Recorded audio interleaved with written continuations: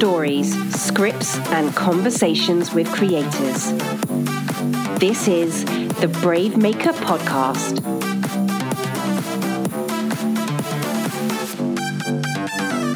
All right, episode 18. Are you binging? Are you binging these episodes? Tony Gapastone back at you here. Rebecca Mosa. And you are in for a cool treat because this is our first, right, correspondent? Yeah. Yes, okay. So if you go back to all the way to episode 1 or 2, I think we talked about doing this. We talked about having other people coming on or creating podcasts, maybe creating interviews that we would host here on our podcast, right? Yes. So it's finally happened. Yeah. So 18 episodes in, John Fusco, who was from the Bay Area, he grew up in Marin across from Golden Gate Bridge and now lives in New York. We connected because he used to be on a podcast called the No Film School. He's no longer with No Film School, but now he's with Brave Maker. Yay.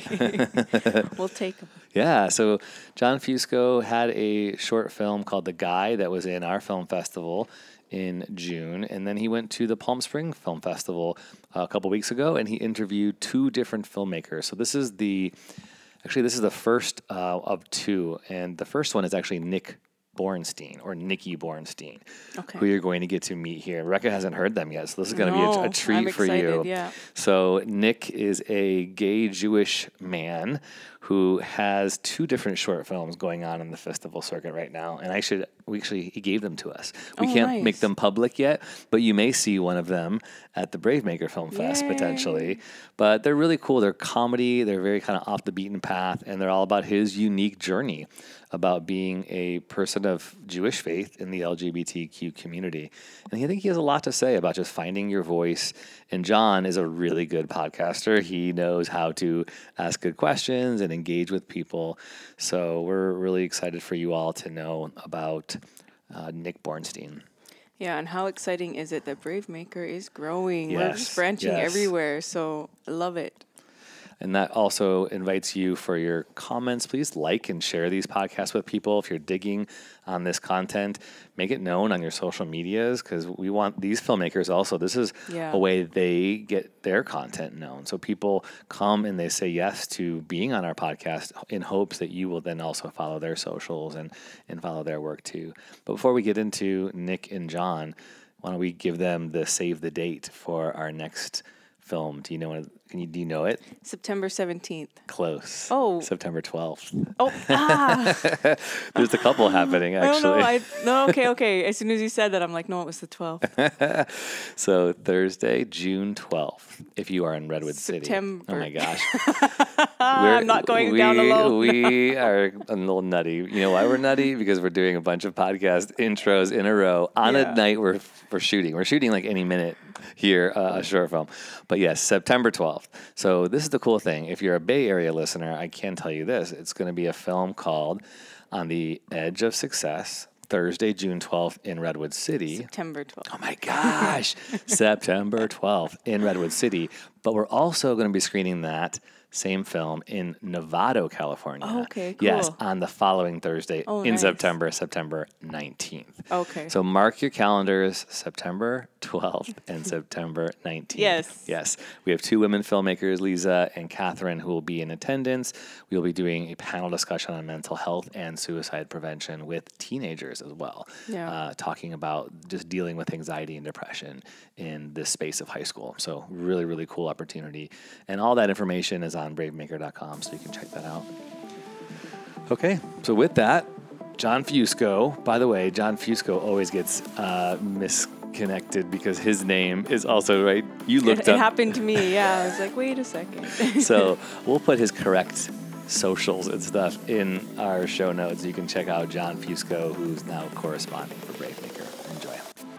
Brave stories change the world. You are the story.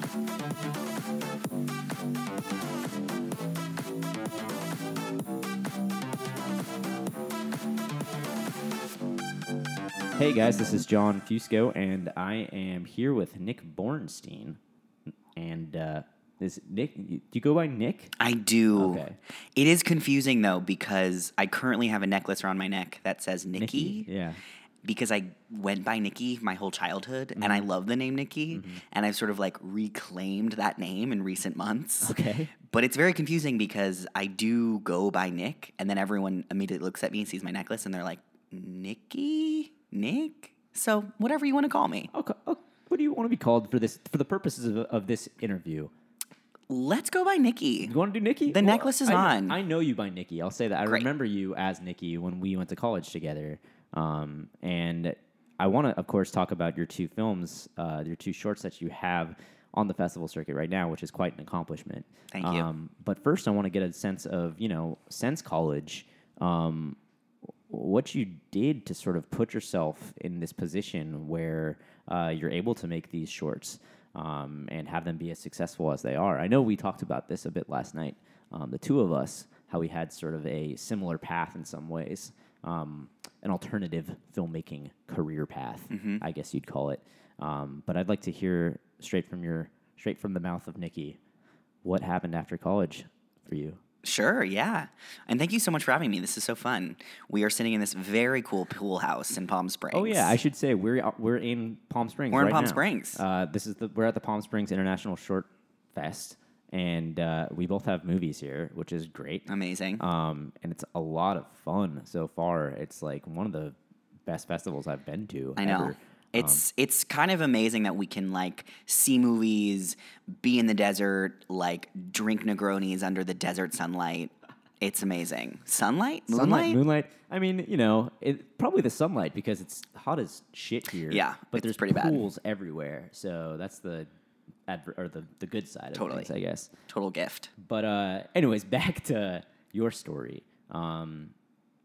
Let's actually start. What classes did you take in college? Because I know that was important for like setting you up into the field that you wanted to go into. So what was your focus in college that sort of prepped you for making movies later on?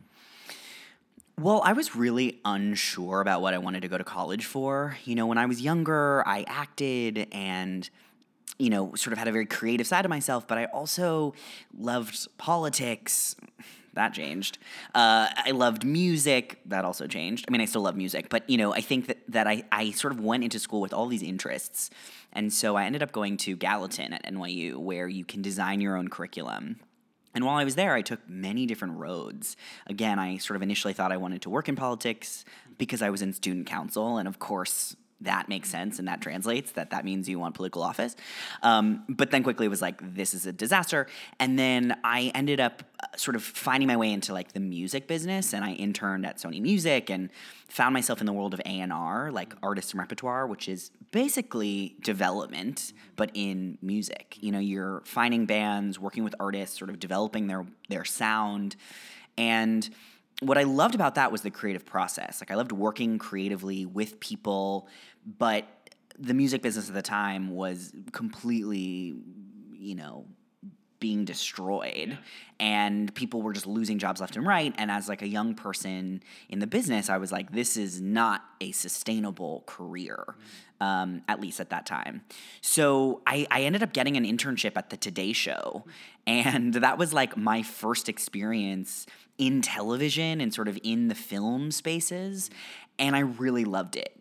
I really loved that medium, and that sort of evolved into, interning and sort of developing my curriculum around film, television, both in terms of like creative and producing and filmmaking, but also in terms of like the business side of things. And this was during college. This was you were getting these internships at college. You're taking them? Okay, cool. Yeah, we were so lucky. I think going to school in New York, there was just so many resources to us as young people trying to understand the business. I always say too that like I had so many like experiences in interning and at school where I was just like, none of this is serving me. Like I just like quickly realized the things that I liked and I didn't like. And I always say that those are like the best learning experiences because like, I had an amazing internship at an amazing company, but it was in like digital product development. And I was like, I don't really want to be testing websites for bugs in their interface. It was a really important experience to have, but I sort of came out of school with this knowledge that like I love film and television because I love film and TV shows. You know, that's what I love about what we do and what we watch.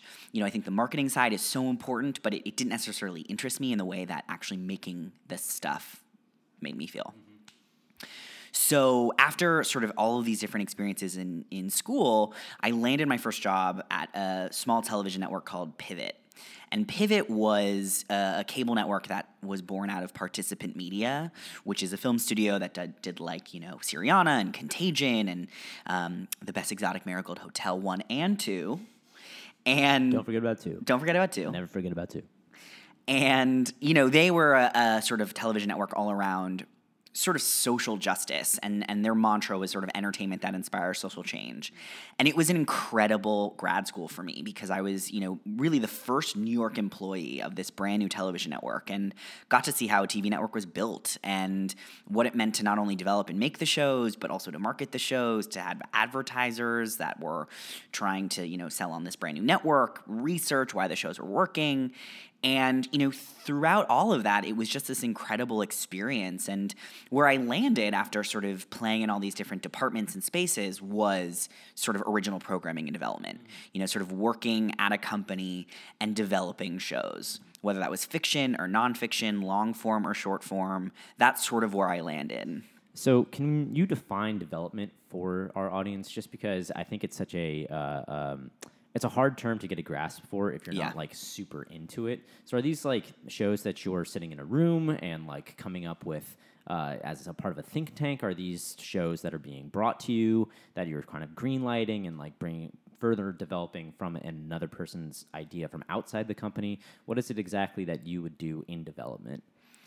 It's a great question. And frankly, there's so many terms for this department and job. There's like programming, there's development, there's original programming, there's creative producing. I mean, no matter how you slice it, what it basically is working very closely with a filmmaker, a writer, a comedian, a documentarian, some sort of maker who has an idea for something. And depending on if you're at a television network, if you're at a film studio, if you're at a platform, if you're, you know, wherever you are, there is this sort of need of an internal department that sort of shapes ideas. And sometimes it's developed in-house, sometimes it's, you know, just brought on a pitch, sometimes it's a little bit of both of saying, well, we want to do something in this space of like cool pool houses in Palm Springs. Who do we know that can sort of do something with that? And that for me scratched a big itch because around the time that I graduated from NYU, I was sort of having this feeling that I wanted to make stuff too. You know, I loved the idea of working so closely with people and sort of helping their visions come alive and sort of shaping their ideas. But I think that I also was like, do I have ideas? If so, maybe I should use that same sort of skill set that I'm using with other people and sort of use it towards my own work and my own filmmaking. And there's a lot of really talented people in development who sort of have similar backgrounds of they're writers, I've met a lot of English majors who work in development, who just like are voracious readers. And, you know, for me, it was such a great experience to kind of come up in that route because I also got to really understand, you know, how this process works. And to your question, it is so different every single company and studio and network that you work for. Some places want to develop stuff like to the, you know, period on every page of a script, like Netflix. Like from what I can understand, they want things that are like fully developed and packaged before it's brought to them. Whereas like other television networks and film studios really want to collaborate and sort of start from scratch and collaborate to make the thing work for them. So, you know, I think development means a lot of things to a lot of different people. But for me, I think it's really this collaboration between a filmmaker and sort of a suit, if you will, to sort of make something really affect an audience. Well, so you had your experience in that room on the suit side of things, we'll say. Don't worry, I never wore a suit, but yes. But you are also learning in that process about what is attractive for the suits, in a sense, and in that way, you're able to kind of get an edge on creating your own stuff and potentially pitching things to suits later on. Mm-hmm. Is there any advice you can give to filmmakers or people who have ideas that are looking to get into development rooms or looking to have their stuff seen by development people, suits? Be chill. I mean, I really do think that, like, sometimes, and we were talking about this last night as well, I mean, I think being a filmmaker is so scary and vulnerable and hard. I mean, to make something is a labor of love, sweat, tears, money. So, I think that for us as filmmakers, this is our everything, and we want people to know about it and we want people to care about it. And I think that you, of course, are always going to be your biggest proponent of your work, and you should be. You should believe in your work and know that it is something really special, because it is. But I think that oftentimes filmmakers think that they need to express that and vocalize that to an executive, no matter where that is. If it's in a bathroom, if it's in an elevator. And I think that, like, oftentimes executives want to build really sustainable and organic relationships with filmmakers. They will see your film and they will react to it. And if it's something that they really loved, they will reach out and sort of try to create a conversation around it.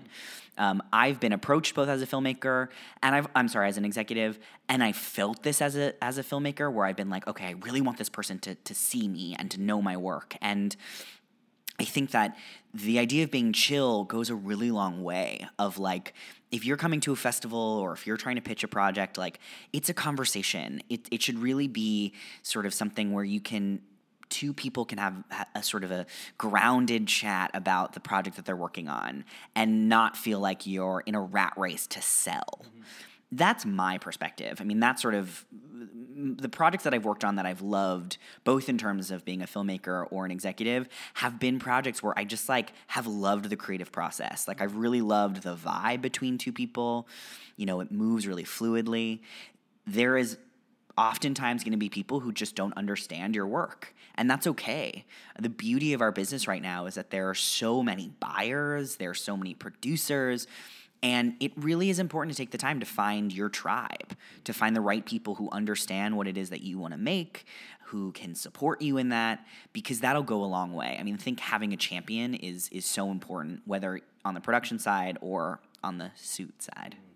Do you have any advice for people who are looking for a tribe, how to get into a tribe, essentially, especially if you didn't, go to film school or you don't really have access to film festivals, or what can people do to try and create a tribe? This is going to sound very new age. Ooh, very nice. I am a huge fan of Jenna Wortham. I don't know if you know Jenna Wortham. I do not know. Jenna Wortham is a culture reporter for the New York Times and has a fantastic podcast called Still Processing. And she is just, like, this incredible, like, voice in radio for me, and talks a lot about sort of self-care and the spirit and all this amazing stuff. And I really believe that you can find your tribe if you're just your authentic, honest self. Because people will gravitate towards that and want to work with you and sort of collaborate with you if you're just like you. And I think as filmmakers, so much of the work that we make is us, right? My two films are so inspired by my life. I wrote them, I directed them, and I'm in them, and I dance in one of them. Yep.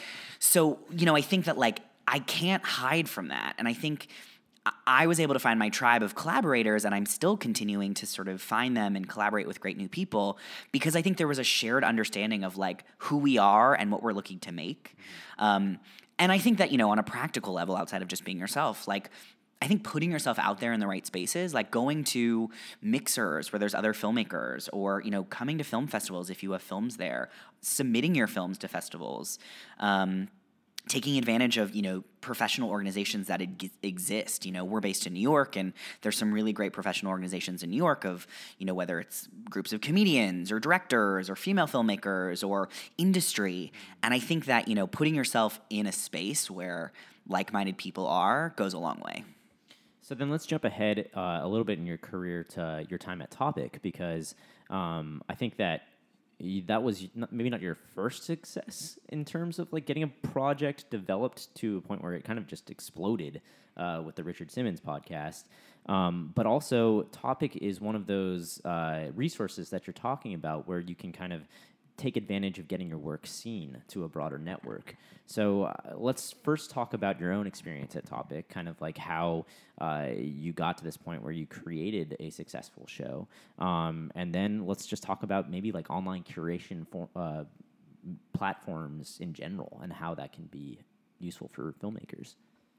Yeah, well, so for those who don't know, Topic.com is a digital platform that launched about a year and a half ago, and it's sort of under the First Look Media banner. First Look Media is owned by Piero Midyar, and Topic is this really cool, free, non-advertiser supported platform website that is basically a very highly curated selection of short films, video series, photography, editorial, audio, and I love the company because they are really supporting all types of makers. We talk a lot about being a storyteller platform by and for storytellers. So I'm a storyteller. A lot of my colleagues are storytellers, and we work with really talented people to sort of break molds in a lot of ways. I've been with the company for about 3.5 years in sort of various roles, and the company is really supportive of specifically the short form series model. And over the last 5 years, 5+, the short form model has been so volatile. People don't know what to do with short films. People don't know what to do with short series. Every sort of 4 months, there would be like a new entrant, a new platform, and then that would like radically change, and then a new one would come, and that would shut down. And Topic has sort of been consistently, producing and commissioning short form work. And, for me, I sort of started at the company doing television, long form stuff, and then I sort of assumed other roles as well, both audio and digital short form. And it was really exciting for me because it was really a home for me as an executive to like develop stuff that I was really excited about. And that's a bit of a rare case, I think, for some executives. A lot of times executives will work at brands where, it's maybe not their actual sensibility or like personal alignment, but Topic, I felt that way. And it was wild. I mean, to be developing work that was seen by a lot of people, that was really the first time I had, as a producer, been on that stage. Mind you, it was audio, which was, a very sort of nascent form, and it continues to like evolve and change and be so exciting. But, I developed and produced a podcast called Missing Richard Simmons, which was basically about this sort of very surreal and bizarre disappearance of Richard Simmons. And we worked with an amazing filmmaker named Dan Taberski, and it was really incredible to be a part of a cultural phenomenon, and also overwhelming because you start to see, I'm calling it a cultural phenomenon. People listening to this, well, thank you. Yeah. Thank you. People internationally have no idea who Richard Simmons is nor the podcast. So it is sort of funny because I was like, oh yeah, this podcast? And everyone was like, who is that? But I think that Richard story is just connected to so many people, and people cared about him, and the storytelling through which I think we told it was so heartfelt and curious, and Dan had a personal connection to him, and it was really the first time I had made something. I had worked at Pivot, as I mentioned, and I worked on a couple shows there that people liked, but was never like on that massive like critical stage. Then I was a producer for a couple of years and worked on a couple of reality shows and digital series. And again, it was a similar sort of experience, but with Missing Richard Simmons, it really just became a different beast. And I think it sort of made me very curious about what happens when you are the person, like when you're the creator or the maker who sort of becomes in the spotlight. Because Dan who's the host of Simmons, faced a lot of really sort of supportive critique, but also a lot of backlash. And, I, as the producer of that show, as one of the producers of that show, was able to sort of like just kind of see it and be really proud of it. But I think that it makes me think about my own filmmaking and how exciting that is to sort of be able to have a voice of your own and tell stories and be proud of those stories and hope that they get seen and heard and viewed by people. Mm-hmm. So, we're talking about getting those stories viewed by people, and I know that you're a big fan of getting your stuff seen as quickly and by as many people as possible. How can websites like Topic help you, and why is that important to you? Why is that ethos important to you? Mm-hmm. I think that as filmmakers, our biggest currency is our work. We have to be able to showcase our work to people, whether it's, an audience to just kind of experience and engage the filmmaking that we're telling and the emotional depths that we're excavating. But I also think that, in terms of furthering our careers, in terms of the next steps of our careers, whether it's trying to get financing for something or leveling up to a different medium or, whatever it may be, executives, producers, financiers, they need to see your stuff. And, I think that my point of view is getting your work out there at the right time is really, really beneficial. And right time means a lot of things to a lot of different people, because we were talking about momentum. I think that you can sort of create momentum at various stages in your sort of filmmaking release journey. It could be through festivals, it could be through press. It could also just be like when you release it and, making sure that your friends and your family and your sort of guerrilla networks promote it. But really, I think it's important to put your work out there. And the beauty of the internet is it's the internet. It's so accessible. You can make your work seen by your grand aunt in Milwaukee or wherever, Shout out to Milwaukee. I'm not trying to say that that's... Yeah, weird... I know. Go-to there. Weird go-to. Sorry, guys. Love you, Milwaukee. But I think that, it's so important to get it out. And I have encountered this where it's like I want to hold on to it. I'm like, well, I'm not ready yet. It's not time. And, I really believe that you should strategize it. You should sort of see who the players are, who might be interested in licensing or distributing or doing something with your project. Chances are there's not a ton. I mean, there's aside from Topic and, soon to be Quibi and New York Times Op Docs and Black Pills and, there's a few sort of short form platforms, but for the most part, I think a Vimeo release or a Vimeo staff pick, if you can sort of work with the curation team there, is huge. And again, I think that it just goes a long way to put that out in the world at the right time. Yeah, Short of the Week is another platform that Absolutely. does that. Those other ones, the New York Op Docs, those are more. Will they pay you for your work immediately? So that's great, but chances are that you're not going to be able to really do that if you're just starting out. You're not going to get rich off short films. Yeah, no. You're just not. I mean, I think in a perfect world, maybe you can get some financing to make a short. Mm-hmm. But I think that, again, shorts being currency for us, they're an amazing way to get your work seen at the right cost as an independent filmmaker. Kickstarter, shout out to the wonderful people at Kickstarter, because I think that's another great way to sort of get your work financed, should that be something that you're in need of. And it's like it's like a boulder. It's like a snowball effect. You keep the ball rolling, essentially. When you make your first short, you get it seen by people. It'll be easier to get financing for your next short, and then who knows what happens from there.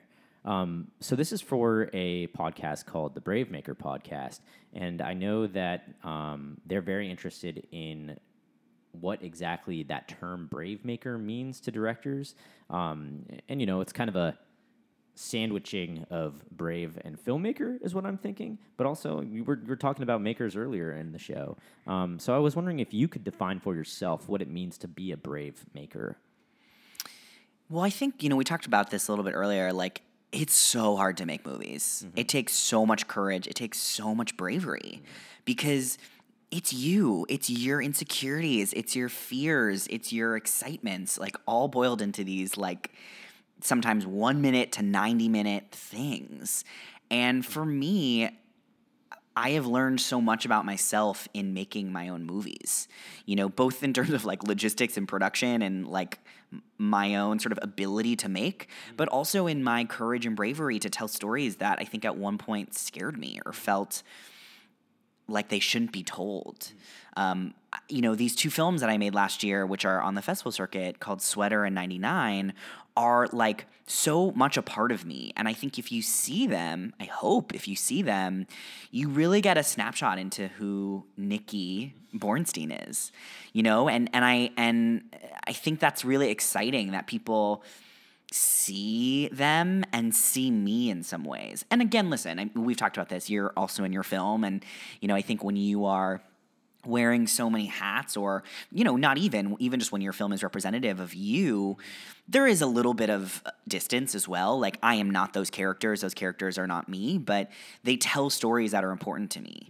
Mm-hmm. They tell stories about family and addiction and humor and dance and relationships and queerness. Mm-hmm. All things that have sort of directly impacted me. Yeah, they stem from themes that you've had come up in your life over and over and over again. So even though they're not like directly an extension of yourself, they're things that you've been preoccupied with for a very long time. And it's coming up with that courage to kind of give yourself the license to give your own vision on what those themes mean to the world, I think, where great filmmaking comes into play. So let's talk about your two shorts. I mean, it's crazy. They both premiered. They both of their world premieres, right, were at Tribeca. You are probably the only person that I know who had two short films premiere at Tribeca at the same festival, and such a prestigious festival. Can you tell us a bit about 99 and Sweater? Sure, yeah. So 99 and Sweater are two films that I wrote, directed, and I perform in, and they both premiered at Tribeca, which was insane, and it was such an amazing experience because this has really been my first time as a filmmaker at festivals. I'd come to festivals in the past. I came to festivals in the past. Grammar time. And I'd always kind of come as a producer and sort of was seeing other people's work. And this has really been my first time on a circuit where it's been my work. And, as I sort of made this jump into pursuing my passion as a filmmaker, I really promised myself that I would make a bunch of movies. So last year I made three short films. The third one has not sort of been released or been out in the world yet. I'm still finishing it. But the other two were 99 and Sweater. And 99 came first, which is an intimate sort of portrayal of a mother and her adult son who are shopping for a bar mitzvah gift at a 99-cent store, which again was really personal to me because my mom loves 99-cent stores. Like my whole life, we've been going to dollar stores. And I really wanted to tell this sort of very intimate, short experience between, mother and son, people who love each other but have a lot of tension. And, that to me is a dark comedy, but I think it sort of leans a little bit more to the darkness than maybe more of the comedy. Although it's playing a comedy festival in a few weeks, which is kind of ironic. And then the other film is called Sweater, which is totally different in terms of tone. It's about a guy who has an awful day, and that day is sort of experienced through a very interesting emotional moment, which I don't want to give too much away, but it sort of plays with this surrealness. But that film to me is about joy. That film was really meant to be a much lighter, brighter, joyful experience. Well, you got both sides of your sort of psyche out there in that sense. I sure do. And you got both of those psyche sides into festivals, which is amazing. And, we're talking about, telling your own stories. And I want to talk about how being a member of the queer community has affected your work. Obviously, it drives you to some pretty personal stuff. But how does it inform your work? Like, when you're creating, you're not specifically looking to make something within a genre. You're just telling a story, right? Absolutely. I'm a proud member of the queer community, and I most of my films, I made several prior to these two as well, and most of them have been about my experiences, and as a queer person, that involves the queer experience. And for me, I think that the stories that I'm interested in telling are stories that are about people. And those people happen to be queer. And that doesn't necessarily change a narrative in my opinion of how I want to tell my stories. You know what I mean? Like, I think that I'm many things, right? And queer is one of them. I am Jewish. I am short. I am a dancer. You know, I'm sort of a bunch of different things. I'm bearded. If you want to go into tribes, we can talk about tribes. But I think that for me, like, I've been really excited about sort of seamlessly folding in those experiences and those storytelling into my queer experiences. I also am a filmmaker who really enjoys telling joyful, positive stories. And there's a lot of conversations right now that I've noticed and I've sort of witnessed in the queer community about queer filmmakers wanting to or not wanting to tell stories about certain things in their experiences. And I think that is totally great. Every filmmaker should have their own point of view. And I think that I'm still kind of exploring what aspects to it I'm really excited by. But I certainly love telling really joyful, positive, wonderful stories about our community, because I think that for a very long time, those stories were overlooked, and we oftentimes led more towards trauma and led more towards sort of the darker themes. So for me, that's been something that's been sort of very integrative, and I think watching my films, those characters are queer, right? Like, there's no hiding that, but they're sort of going through these other journeys that I think have been really exciting. I liken a lot, you know, I'm a huge fan of Donald Glover. Love Donald Glover.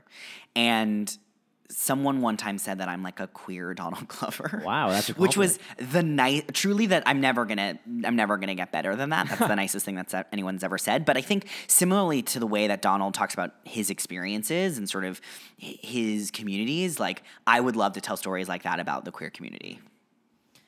So you also have this support network, it seems, in the queer community, but not, maybe support network isn't really the right word, but there are festivals dedicated to celebrating your stories, and I know that you've gotten into quite a few of them. Can you talk about your experience submitting to these festivals, attending them? Totally. I think, again, as I was saying, like, this has been my first time engaging in a film festival as a filmmaker, and it's so different. And a good friend of mine who's a filmmaker said to me, oh, yeah, it's like you're now the bride instead of the, like, you know, bridesmaid or, you know, a guest. Yeah, or something. Yeah, and I think that we were talking about this too. Like, it's so incredible. I mean, to sort of be here to celebrate your work and to meet other like-minded people, again, finding your tribe, because I think that it's so exciting to look at someone else and be like, oh my God, we're having the same experience. That's amazing. I feel the same. I'm just as scared. I'm just as nervous. Like, I'm just as excited. And I think that there's a layer to queer film festivals that has that on 10. Like, I think because it's, you know, it's just like a smaller group of people who are sort of trafficking and playing in similar spaces. Yeah, totally. And I'm so grateful. You know, I've been on this really exciting festival run to sort of a good breakdown between both, you know, festivals that are curated to sort of the queer community, but also to a broader community. I'm also playing a couple of Jewish film festivals, which I have yet to experience, but I'm very excited.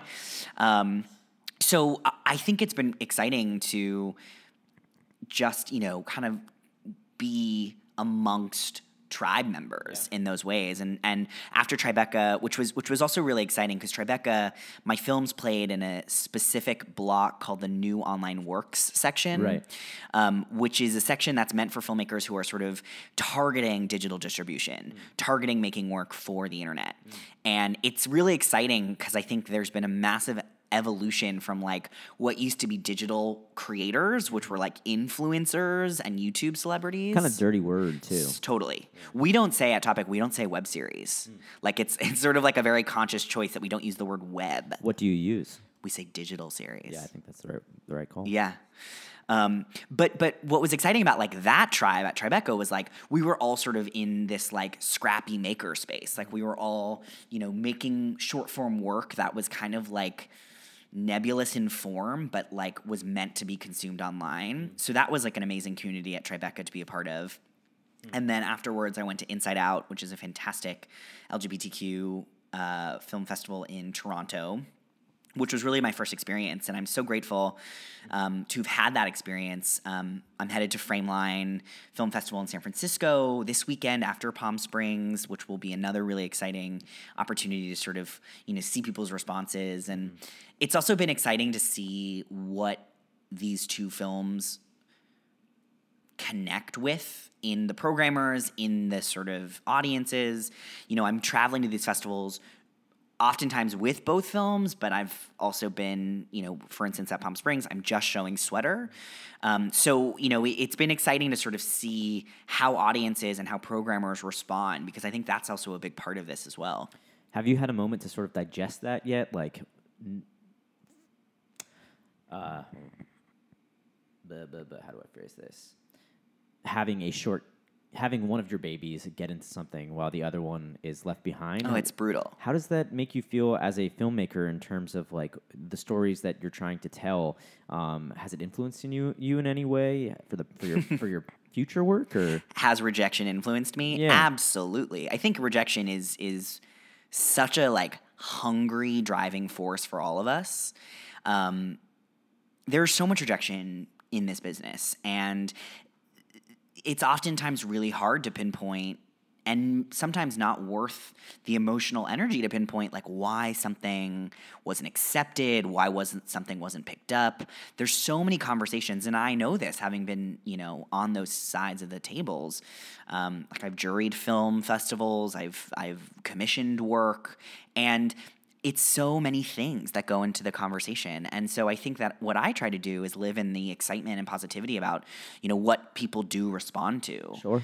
Because I think that's kind of all we can really focus on.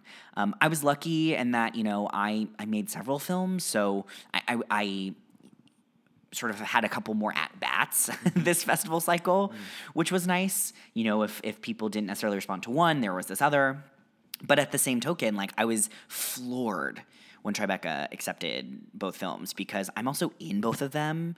And I was like, aren't you going to be like tired of my face? Like, it's like, don't you like, are you sure?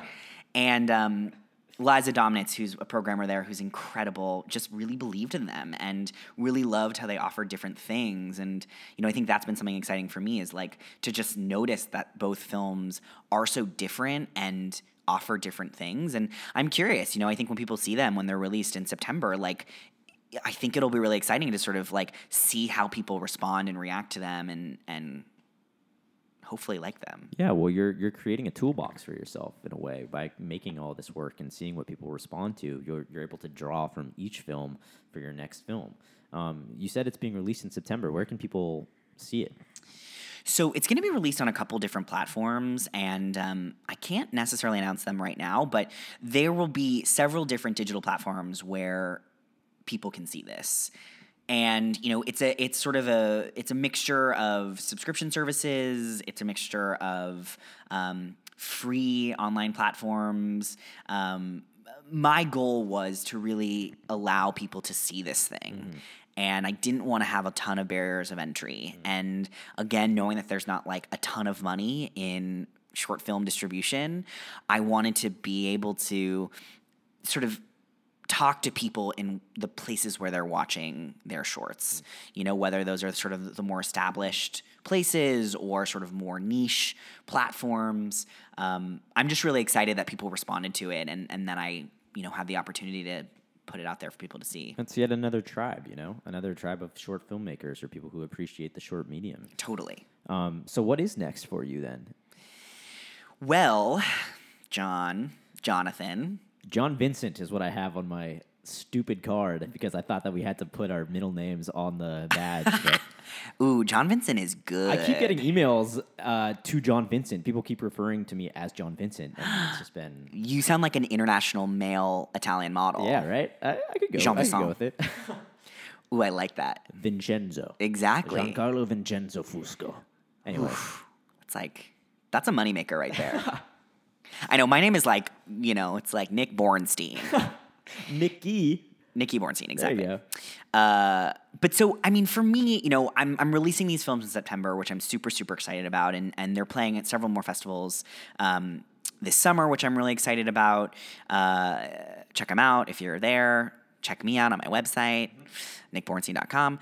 Confusing, I know. It should be nickyborenstein.com. But I'm writing a feature film right now, which I'm really, really excited about, but it's really hard. I mean, I'm sure all the filmmakers out here, I'm sure you're, in a similar land too. I just wrote a feature, yeah. Ugh. I have no idea what to do with it, but I wrote it, so we can talk. We'll talk about it. It's just hard. I mean, I just I write these scenes and I'm like, is that long enough? Like, it's just like, I think there's this pressure and I've read a lot of feature scripts for my job, and I feel like there's this pressure to have a feature feel a certain way or look a certain way. And I think that I remember when I wrote my very first script, and I had read so many scripts from a business side of view. And I remember I was so concerned about the formatting. I was just how to interior, I just was so consumed with does this thing look and feel like the thing that it's supposed to be? For me, it's always how much action should I be writing? Yeah. Is yours a big action film? Not really. Just action in the sense of description. How heavily should I be describing these people? Because I don't want my script to be 130 pages. I just want it to be slim and concise. But I thought you meant you're how many car explosions should I write in? Yes, lots of car explosions. I want it to be as big budget as possible. Exactly. The answer is more. Yes, always more. So yeah, no, it's always more car crashes. It's been a really exciting experience. And again, the feature that I'm writing is really personal. It again traffics in this sort of darkly comedic, sort of surreal space. But I'm really excited by it, and I'm feeling really inspired by a lot of things out in the world, both in terms of things that are on TV and in film, and that has been really exciting. And my goal is to shoot that next year, which, again, I would hope to write, direct, and perform in. So I'm working on that, and then, once this film festival circuit is done, I will submit this third film that I made last year to sort of the next one, which I'm also really excited about because it's another Nick Borenstein joint that I wrote, directed, and performed in. But, it's very stylized. It feels really different. The third short film is just very different, and I think it will be another, like you were saying, another interesting calling card. I was really inspired by shows like Fleabag. I was really inspired by Hot Fuzz, Edgar Wright. So it sort of has this kind of crazy comedic style to it. Right. Shout out to all the people who worked on it with me because they're amazing, and I'm really excited about it. But it's also about how much I hate sports. Sorry to the sports fans out there. I'm a sports fan. That was never my tribe. I get it. Yeah. It wasn't. But we found our tribe in other ways. Yeah. Well, Nick, Nikki, I'm gonna let you go because you got a lot on your plate here this week. Thanks for joining us, and I can't wait to see the third short. Thanks for having me. Yeah. That feels like a very NPR thing. Is there's always a very quick thanks. Happy to be here. Happy to have you. Thanks. Bravemaker is a 501c3 non-profit organization. Our work is funded by generous patrons like you. Support the podcast with a tax-deductible donation at bravemaker.com. Thanks for listening to the Bravemaker podcast. Subscribe, give us a rating, and share with a friend.